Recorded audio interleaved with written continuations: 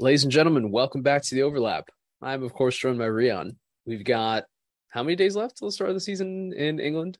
We've got about 3 days, 2 days. I Two think it starts days Friday away night, now. right? Yeah, Friday night for them. Oh Friday yeah. Friday afternoon for us, which Correct. much better. Yeah. Seriously. First game of the season It being will be Friday night for you, though. it will be Friday night for me. I will be in the same country and time zone as these games will be kicking off. But Crystal Palace Arsenal begins basically the top five leagues this season, an earlier start, obviously because of the World Cup being in November and December. But here we are. This is basically our last preseason pod, which is weird to think about, right? Because we didn't record for about a month, and then we haven't really had much to talk about other than predictions and crazy transfer stories. And then like 2 weeks later, all of a sudden the season starts. So it all kind of like once we started re-recording, or not re-recording, but recording again, everything kind of just started up. And boy, are there transfer stories. Boy, we're not even going to go into that. I don't have mental capacity, and I don't think Rion does. I texted him earlier in a group chat, and I basically said, look, like Barcelona and Chelsea being main characters in this transfer season are just not it. It's just not what I need. So anyway, how are you? You were at a wedding this weekend, which looked absolutely beautiful. Yeah, I was in Colorado for a beautiful wedding. My first time in Colorado, actually. Was it really? And yeah, we spent the last half day in Denver, but then most of the other time we were in Aspen, which was about as bougie as literally anyone who's not been there before, as you'd expect. It's like what people make it out to be. Yeah. It honestly might be more bougie during the winter. Like the houses are unbelievable. Like every house is, I assume every house is literally built from the ground up. Like there's no two houses look the same on the same street, which is actually honestly pretty cool. Yeah. But then like outside of that, just being surrounded by like mountains. I mean, like it stuns me that we being humans literally built a whole town on the side of a mountain, pretty much. Like built and that's not the only one in Colorado, of course, but with like a functioning irrigation, plumbing, everything. Yeah. It's actually amazing to think about that. Got to go like on one of the mountains. Like the elevation thing is pretty real. Do you feel it? So I didn't feel it as bad as like some other people. Like, at least one person that just had like altitude sickness. I've had that. Yeah. And then basically anytime you get some sort of cardio going for like a few minutes, just out of breath immediately. Long COVID or altitude sickness. Never know. Yeah, exactly. Yeah, it's like which one is it? But yeah, that was very, very cool. Beautiful. Yeah, those pictures, it's just like it looks very scenic and it looks very picturesque and like honestly a good long weekend getaway. I'm like getting PTSD from altitude sickness because I went to Peru our sophomore year of college, and it was on a trip where we went to Cusco, which is how you get to Machu Picchu. You have to go there first, and Cusco is, I think, at about 9,000, 10,000 feet, somewhere in that range. And it really hit me. Like I was like bedridden for a half a day where I was like, oh, I don't really want to move much, but eventually recovered. Yeah. Some of my friends poke fun of me for that, but neither here nor there. I will say, like when it comes to altitude and football, when players, especially in South America, go to like La Paz in Bolivia and play at, I think it's 13,000 feet. I do like how legitimately how, because we're struggling at like 6, which is half that. Yeah. And then in Mexico, there's the Azteca, right? Which is seriously, I need to look up this. I know that one's like at least a mile high, maybe. Yep. 2,200 meters. What was that? Times 3. 6 something. 1,000 feet. Crazy stuff. Yeah, it was great. I think we were somewhere. I think Aspen itself was something like 8,000 or Yeah, something. makes sense. And then we went on top of we took a gondola up to the top of one of the mountains, and we were like 12,000 feet up. Yeah, see, that's where no, that's pushing my limit, I think. But Yeah. yeah. I mean, Colorado in general, beautiful state. I I was have to pretty blown visit. I've away. never been. Like you, I've never been up till now. So, I'll add that to my list. I'll add that to my list. Yeah, not sure if everyone will get the chance to go to Aspen itself. Like, and honestly, like, yeah, unless it's an occasion like a wedding like this, I wouldn't have been there. But do they have like gate agents when you step off the plane, like asking what your net worth is before you thankfully we flew into Denver. So you came the system. The poor man's route, as they call it. Yes. Oh, beautiful. Well, over, I guess, the next however many minutes we'll go through on the pod this week, we're going to go through basically our light version of predictions, right? We'll go through our predictions that don't involve, basically who's going to win the league, who's going to finish top four, or get relegated. We're going to go through kind of our three biggest predictions and the ones that we're most confident in. And then we'll talk a little bit about our top four predictions and relegation predictions as well for Premier League and La Liga, as we always do. But Riyadh, let's kick things off. Let's start with our kind of major predictions. We were talking about it right before we started recording, but I have one for England and I have one for La Liga. I don't know if I have a third that is backed by necessarily evidence, but we'll start with, I guess, a couple predictions on your end. I want to hear the two or three that you have about the Premier League. Of course. And so, yeah, I've got my two here, and then I have another one that I'm just going to fold it into our top four predictions because it is about one of those teams. So starting with my first one here, a player who last season came to the league as one of the best young players in the world, best 21 and under young players in the world, had been tearing it up in the Bundesliga for about 3 straight seasons, came and was pretty disappointing, like overall for the season. And the player that I'm talking about here is Jadon Sancho. And my prediction is that he will be nominated for Young Player of the Year in England. Interesting. That is not the prediction that I expected from you. Tell me why. Yeah, I'm very curious about that one. So, like I said, not long ago, one of the best playmakers in the world, not just Europe, in the world. He was top 10 in Europe's Big 5 leagues for 3 straight seasons. This is 2018 to 2021, where he was the age of 18 to 21. He was top 10. He was top 10 in assists per 90, in goal creating actions per 90, and my favorite one here, in top 10 in nutmegs. and it just got out of friends. Like I said, one of the best playmakers, and he was still eligible to play on like England's U21 team in all of those years, right? Obviously makes his senior debut during that stretch, and we made jokes about it during the Euros that it literally took him actually signing for Manchester United to actually get playing time during the Euros. But last season was just about the worst case scenario for someone coming in to any new team in their first season, but specifically Manchester United. As we know, the discourse can get pretty nasty around them and pretty sensationalized, right? He was in a new league. He had 3 different coaches. He played his fewest amount of minutes since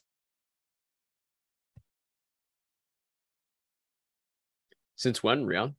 I lost my audio with you. I have no idea. Oh, since 2017. Okay.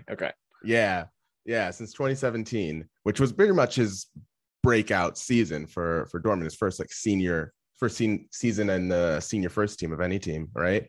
But even with those struggles last season, he still showed traits of that playmaking potential. He was 89th percentile among Premier League attacking mids and shot creating actions per 90, and 97th percentile in ball carries into the penalty area. So that player is there somewhere in there. That player that was one of the best players in Europe for at a crazy age. It's still there. And I think under a coach who I think we both feel pretty positive about, a structured system, and I think a team that will play in a way that makes a bit more sense, and hopefully without a certain black hole up top who basically, I believe you called him AWOL. Did you call him quote geriatric recently? Is that something Yes, that I did. Okay, I did. Right. I did. That was in reference into an auto pick in our fantasy Premier League draft, or me taking Cristiano Ronaldo. Yeah, I will. That's going to be a tough one to get away from. I genuinely laughed out loud when you said that. By the way, so yeah. But like, again, thinking about Sancho and how he might fit into Ten Hag's system, like, he's very capable of playing the same role that Hakim Ziyech played in the few years under Ten Hag right before moving to Chelsea. Right. If you look at kind of comparing their stats in 2019-2020 Champions League season, Sancho had a higher shot creating actions per 90 and expected goals per 90 than Ziyech. The differences were really in the defensive parts, where Ziyech had higher pressures per 90, although Sancho had a higher pressures per 90 than Ziyech last season. So capable of that defensive work. Right. So I think that's kind of the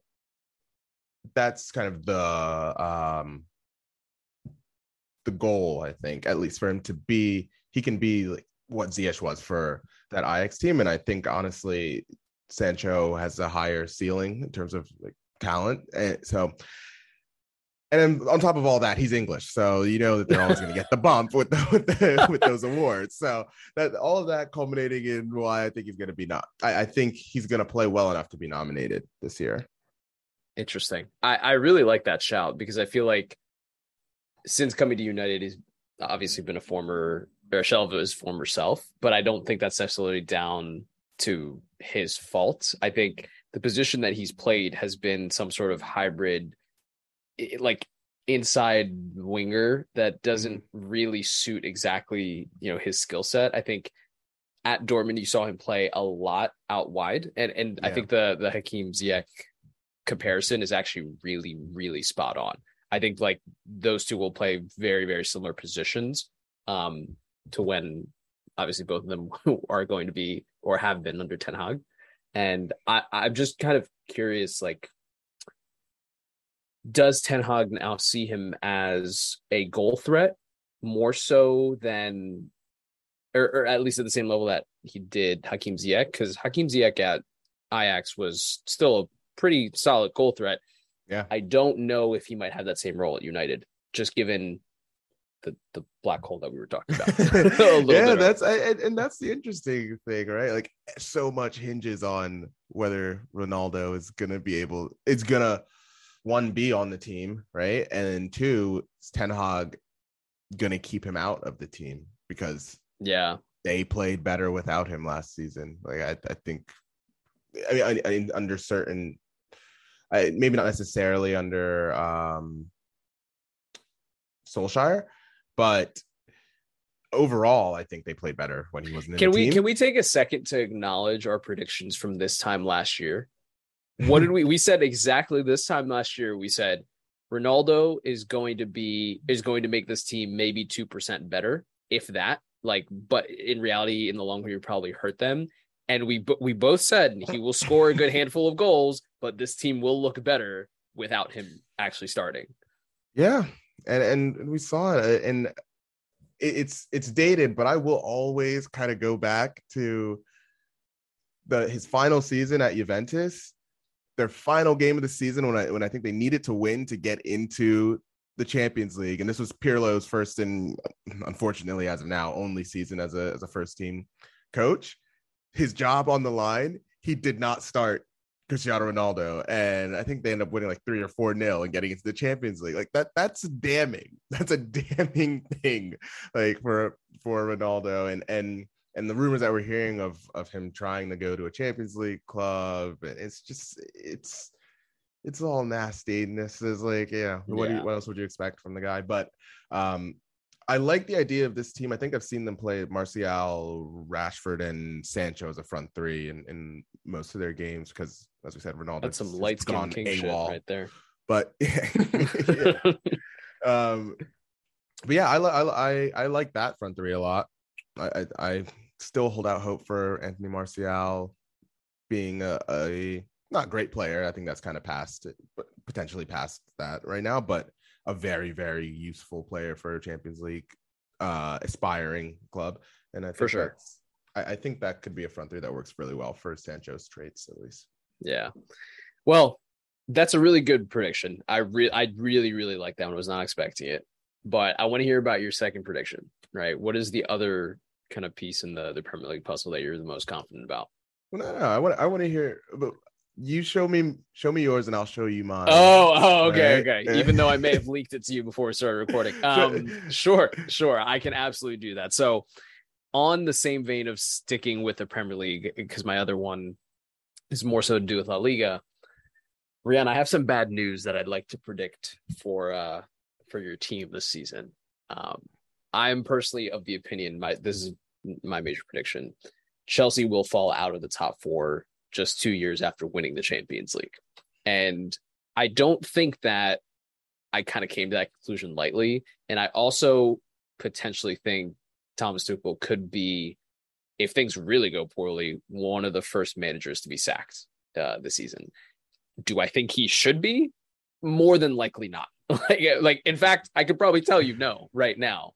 But the reason why I think that is, I think with the change in management, that obviously with the club structure drastically shifting in the last 6 months, I think it's been concerning to me how much our American friend who's now in charge has taken ownership of sporting projects. And it reminds me a little bit of the Glazers back in 2005 when they took over United.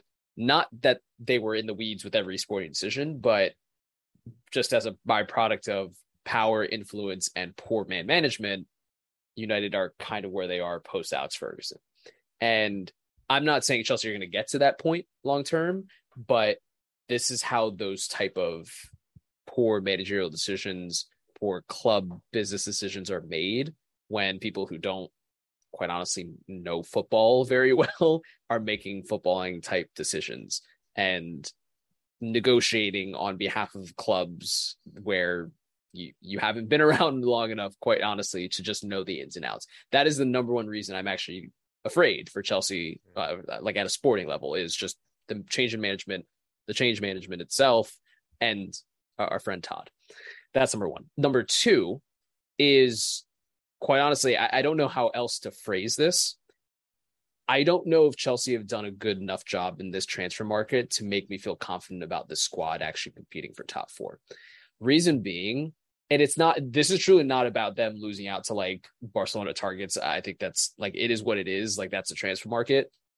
But the fact that their second tier options, let's call it for a second, are, in my opinion, not really of the long-term quality that they need, that concerns me. Raheem Sterling was a number 1 target for them. Like, let's be honest, that was a player that they wanted. Clearly, Thomas Tuchel knew, and he brought to the club. Great. I think that was probably one of the best signings that they've made in the last couple of years. But if you look at who else has been brought in, it's been Emerson back from Lyon. It's been Conor Gallagher back from being on loan, I believe. Like, Koulibaly is the other player that really does interest me. I think that signing from a center back perspective was very needed. Like, I don't think Thiago Silva and Chalobah can together make up some sort of back line, whether it's a back 3, a back 4, whatever Tuchel wants to do this season. But I just don't think Chelsea have done enough so far. And granted, that might change.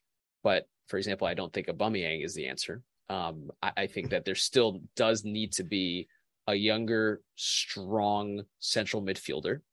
someone who is experienced, someone who does have especially Champions League experience. Not to say this concept or ideation of Champions League experience is going to get them into the Champions League for next season, but it will allow them to actually have depth, which is not something they right now Chelsea I feel like have in midfield. So for those two reasons, really, I'm scared for Chelsea dropping out of the top four. I don't think right now. I worry about quality of depth. I worry about man management going forward. And I worry about the durability, let's call it, of the squad for the entirety of the season. So how do you feel? Don't hate me.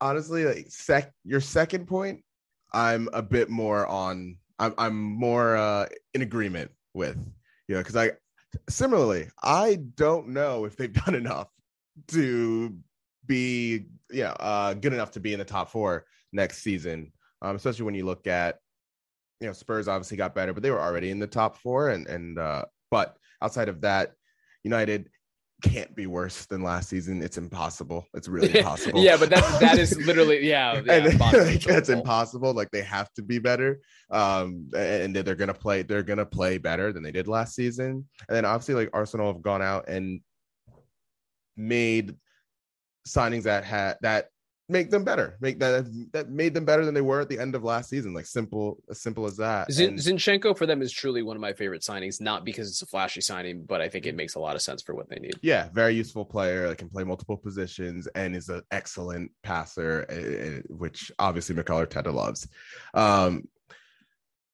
To your first point, I think when you look at all the signings that have come in and the rumors, that tells me that this is being driven a lot by Thomas Tuchel.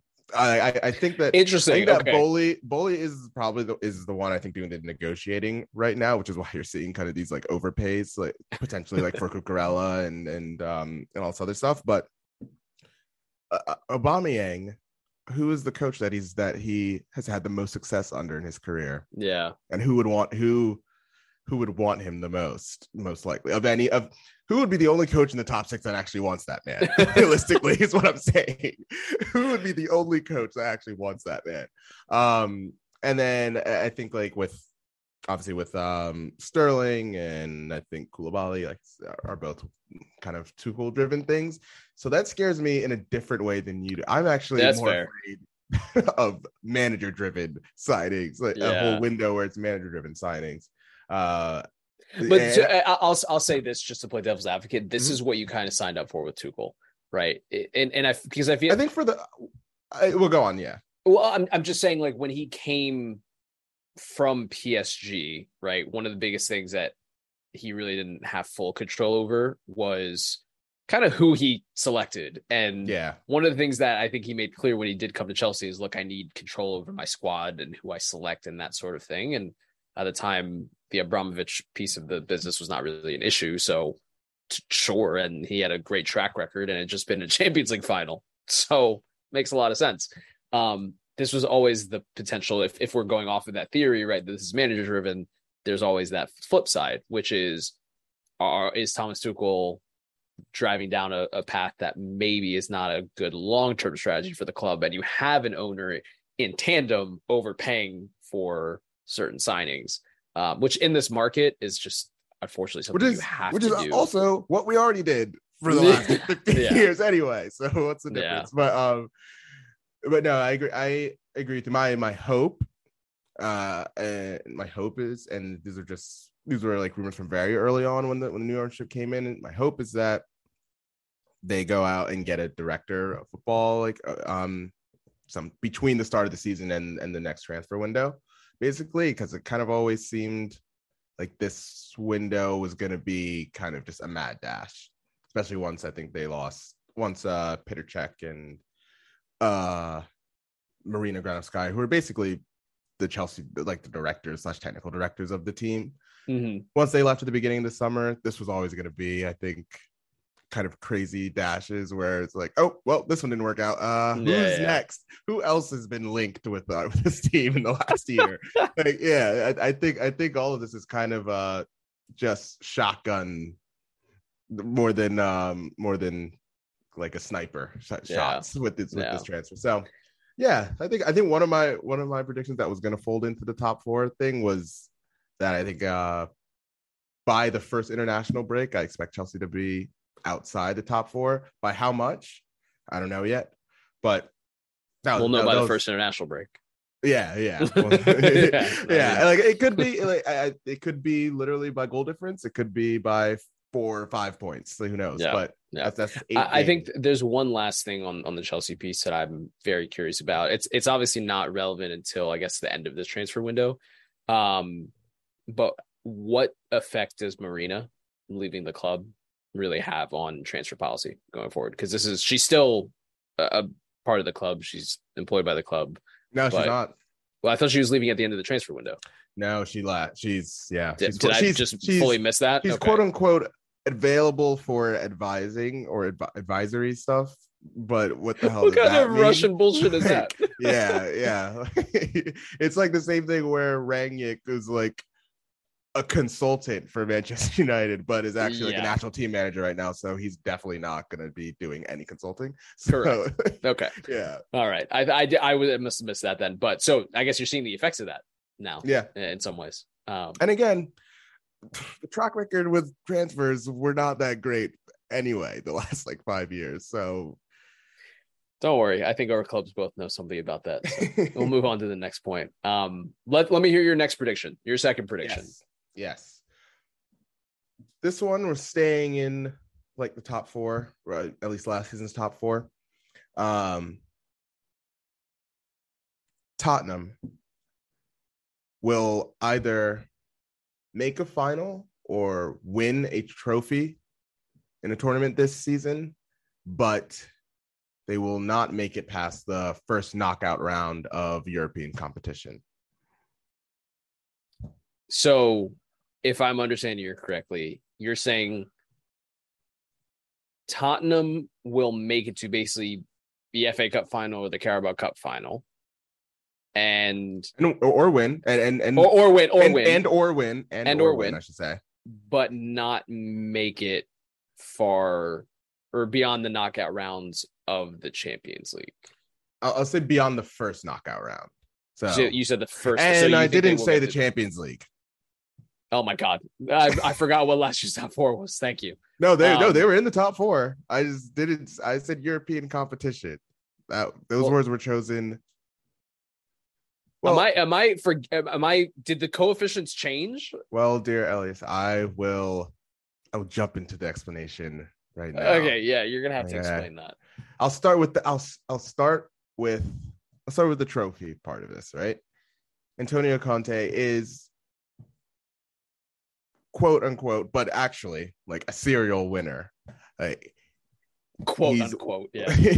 I just say that because they love saying serial winner. Yeah. But actually, though, since becoming coach of Juventus back in 2011, he's won a trophy in all but one season where he was the coach for the entire season, and that was in his first season at Inter, where they came second in the league and didn't win a trophy outside of that.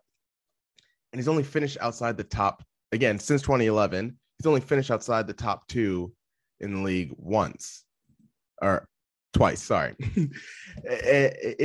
He is a magician. I've lauded about him a lot in the last year or so, but he's a fantastic manager, right? A fantastic league manager for the most part. His record in Europe is pretty mediocre, right? Looking in the Champions League, he's at 12 wins, 11 draws, 11 losses. He has never made it past the quarterfinals in the Champions League. And he was knocked out at the group stage in both seasons with Inter, right? And that includes one season when they were the champions of Italy, right? His record in Europa League is better, but still somewhat disappointing. In the 2013-14 season, Juventus lost in the semifinals to Benfica after failing to get past the group stage. And then the same scenario in the 2019-2020 season with Inter, where they couldn't make it out of the Champions League group stage, but ended up losing to Sevilla in the final. Right? So great coach. They great, not taking anything away from that. I would not be surprised if they get very, very close to second place, at least in this upcoming season. But that record in Europe, he's gone out of the group stage 4 different times. So it's not, it doesn't instill confidence in terms of their ability to really make noise in the Champions League this season, or potentially, like I said, that's why I said European competitions, or even, the Europa League. That's interesting. Can you get on board with it a little now?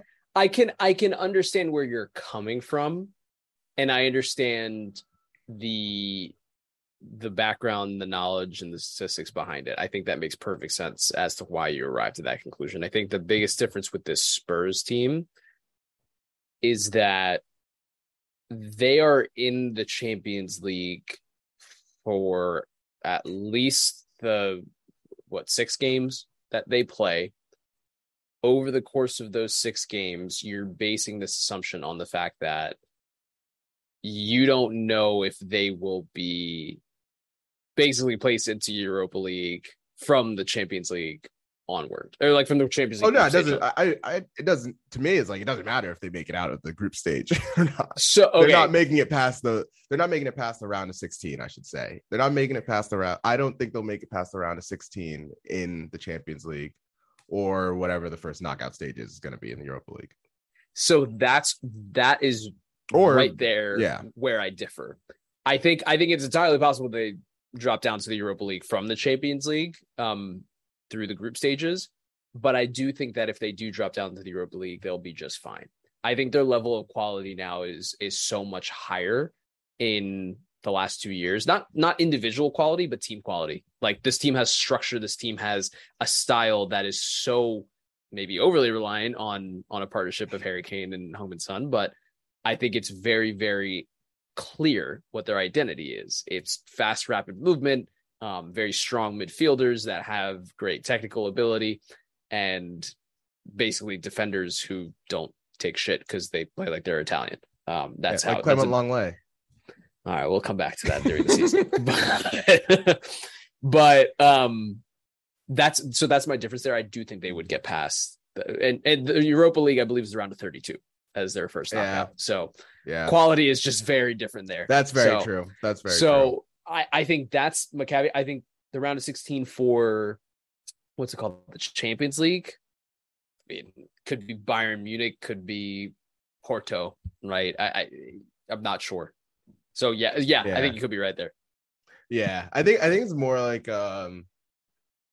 think that the physical demands that Conte puts on his teams, and as a coach that does not rotate very much, that's where I think that kind of that consistent underperformance happens in Europe for his teams, and I'm not expecting his rotations to get any broader with this Spurs team realistically. So I'm with you, but they'll make it past the round of 32 in the Europa League.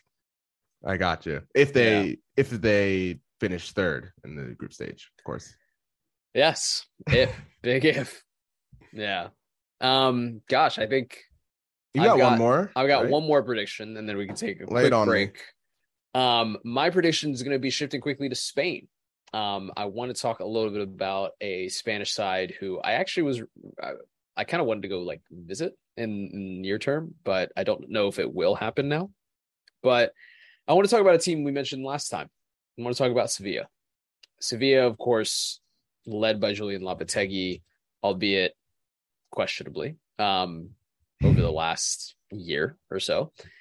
They've suffered their injuries. They've suffered their squad depth issues. And most importantly, they really fell off in the second half of last season. We've talked about why they fell off. We've talked about what to expect from Sevilla this season. But I really think this could be, coming off of the back of one of their most historic seasons, a potentially really, really poor season from Sevilla. I'm fully expecting them to finish outside of the top 4, which, to be fair, one of the basically first times in their history qualifying for the Champions League through finishing top four, not the Europa League, was last season. So for them to fall out of the top four would not be the end of the world. I think that would in some ways be the norm. But I think Sevilla have done a really good job of establishing themselves as a Champions League team, whether it's through Europa League qualification or now most recently through the top four. The reason why I feel like Sevilla are going to fall out of those Champions League spots is almost solely down to two things. One, recruitment. I think I've shared this with you now maybe like 3 times, and we saw it in their most recent friendly against Arsenal. But when you lose your 2 best center backs in Diego Carlos and Jules Koundé, you are going to have problems. And especially when you don't replace them. Now, granted, there's time between now and the end of the transfer window. We're still talking about this in the beginning of August. But at the same time, that's a massive red flag. That is a massive, massive issue when you have 2 critical players that have now left the club. It's always been Sevilla's policy, but don't expect the same strong defensive performances that you have in the last season. That can't be true. The second thing comes down to Julian Lopetegui and his actual just pure dedication to this project, because he came under a lot of fire, a lot of criticism towards the last 3 months of the season and into the summer.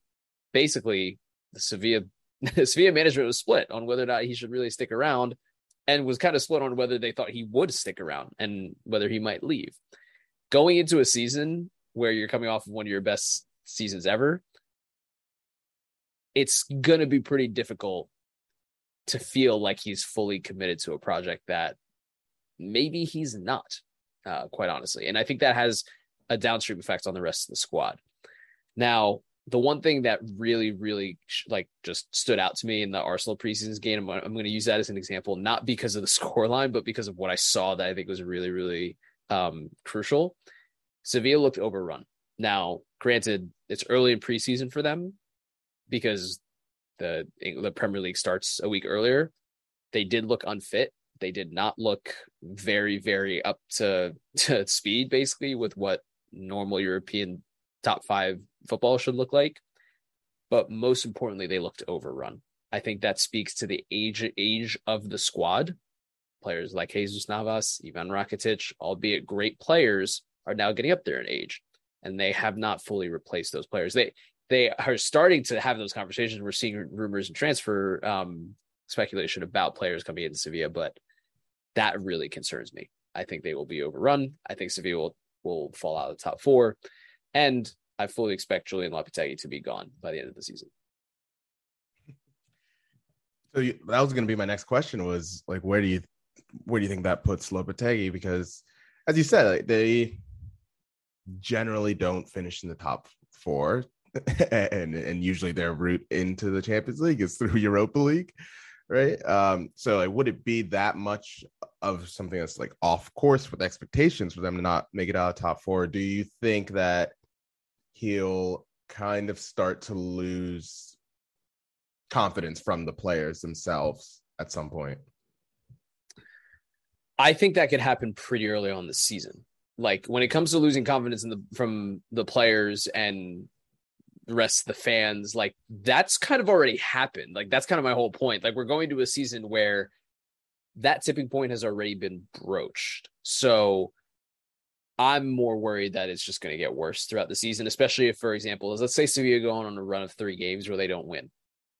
That's going to be massive pressure now for Lopetegui, and I don't think it's one that he's going to want to deal with come, let's say, the Christmas holiday break, and maybe even the World Cup break will be kind of like thankful for him if he makes it to that point.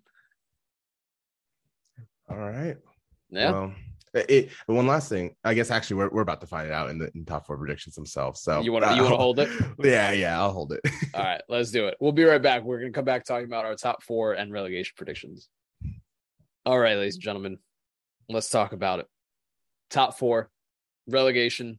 These are really the important parts of predictions that actually matter outside of what our wild predictions might be. To Rihanna's point, I do really like the Jadon Sancho call out that he had. I truly do not believe Chelsea or Sevilla would make top 4. And quite honestly, I don't know what's going to happen with Spurs in Europe, because that's a black box or a black hole, if you will. But when it comes to top 4, those are pretty concrete. You can listen back to this in 9 months' time and pretty much hold us accountable for it. So, Rian, let's start with the Premier League.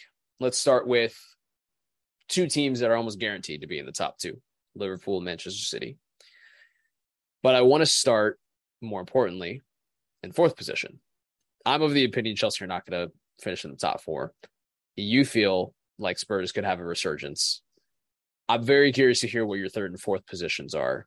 And hey, maybe you think Liverpool or City are going to slip into those positions. Who knows? But want to start with third and fourth.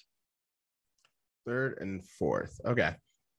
So I still think, with all the things that we've talked about with Chelsea, they won just 4 of their last 10 games last season, which included 4 goals given up to Brentford and Arsenal, and a loss to relegation threatened Everton. Obviously, like we talked about, a lot of moving parts with the club trying to sign players and at the same time trying to get rid of players. We're looking at Marcos Alonso, Spilicueta, and even potentially Timo Werner all leaving. With all of the turmoil, especially in the second half of last season with the ownership and players leaving on the way out, right? They were still comfortably the third best team in the league in terms of performance, right? Their plus 0.8 of expected goal difference per 90 was way off Liverpool's plus 1.45 in second, but still considerably above Arsenal's in fifth. I'm still putting Chelsea at fourth place. I think my only, and that's by like kind of a hair right now.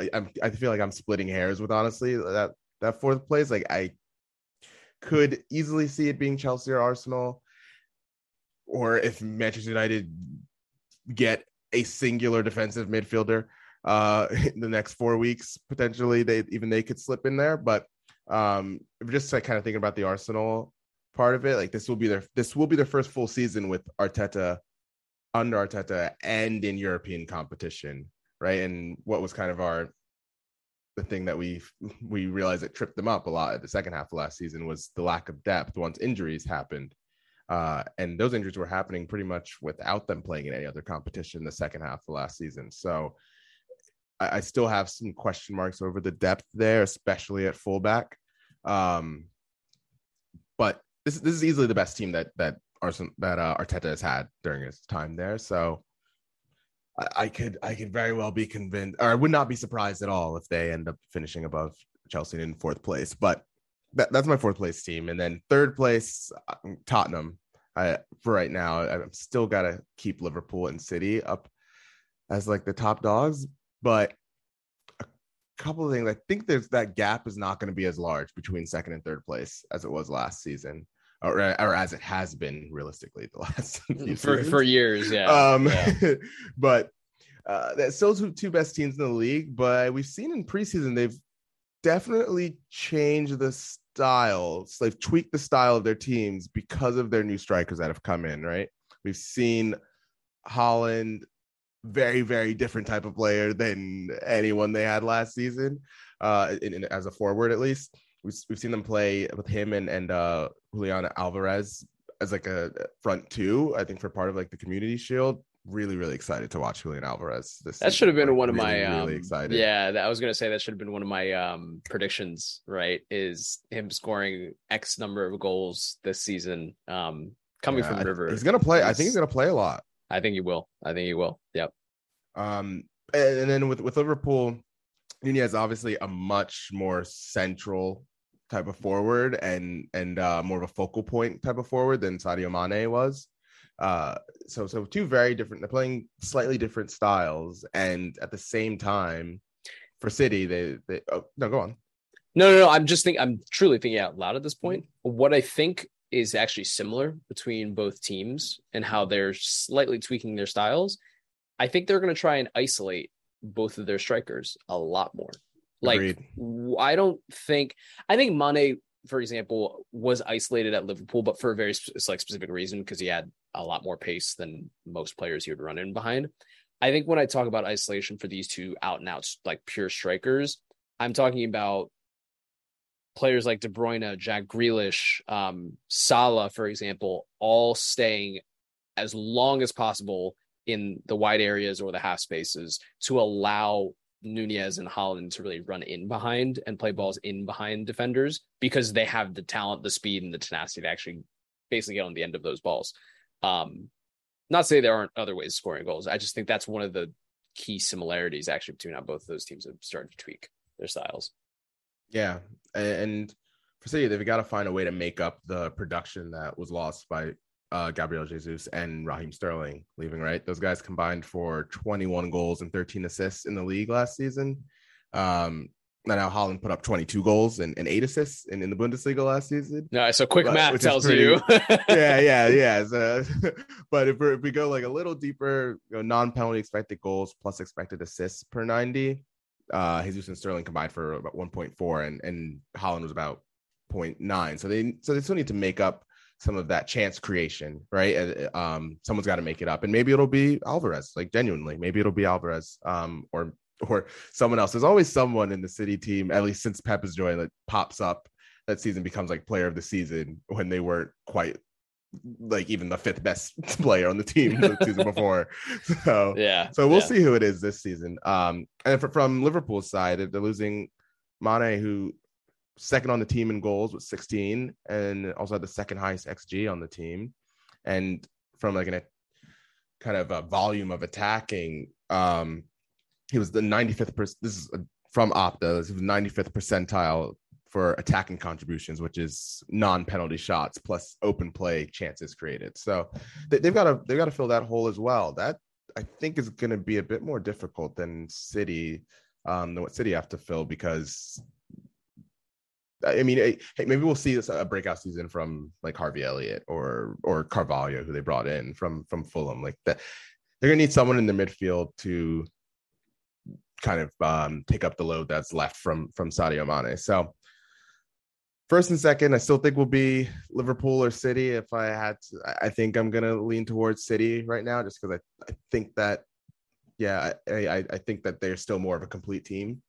And we'll see how Liverpool goes again with it's intense every season, obviously trying to keep up with City. So yeah, we'll see. But that was my first and second will be I think City, then Liverpool, then Tottenham, then just still going to edge it for Chelsea. But I will not, like I said, won't be surprised if we come to April and Arsenal are like 3 points, 3, 4, 5 points up from 4th place. So yeah.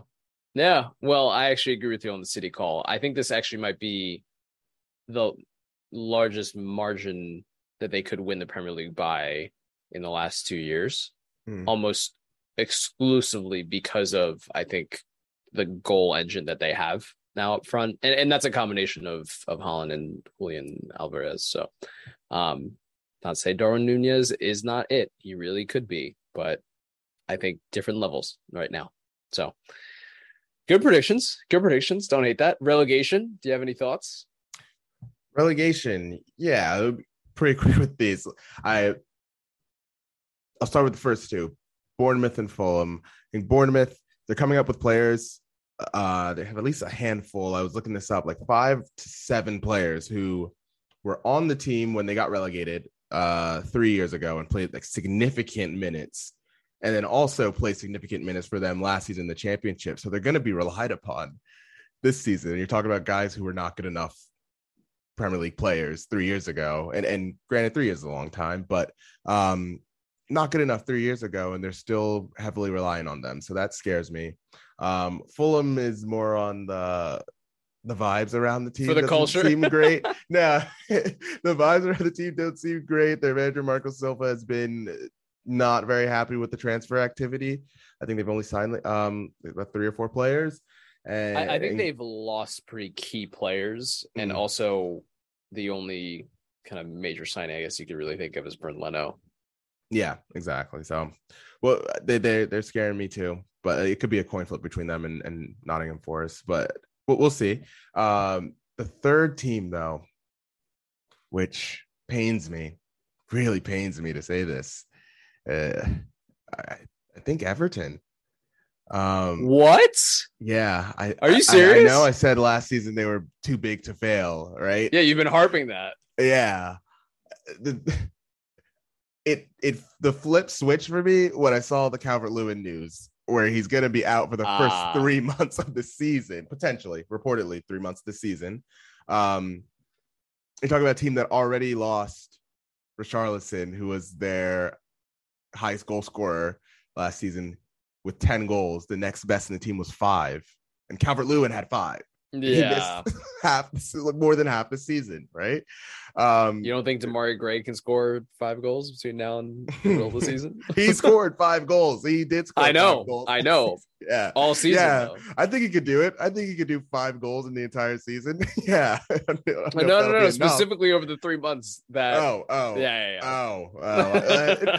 Yeah. I feel like he might have scored 3 or 4 of them in like a 2 month span last season anyway. That So, sounds about right. so maybe. But yeah, I mean, outside of that, it's only really their midfield attack and defense that are still major issues.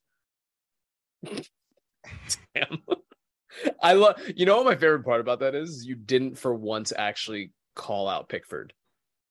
Like you didn't. You specifically did not mention goalkeeper as a position that is an issue for them. So that's a first for you. I'm trying to grab silver linings. He was actually like he is better when the team is bad. Like because it makes him look good. Yeah, he needs like the volume of shots to like be like in the game pretty much.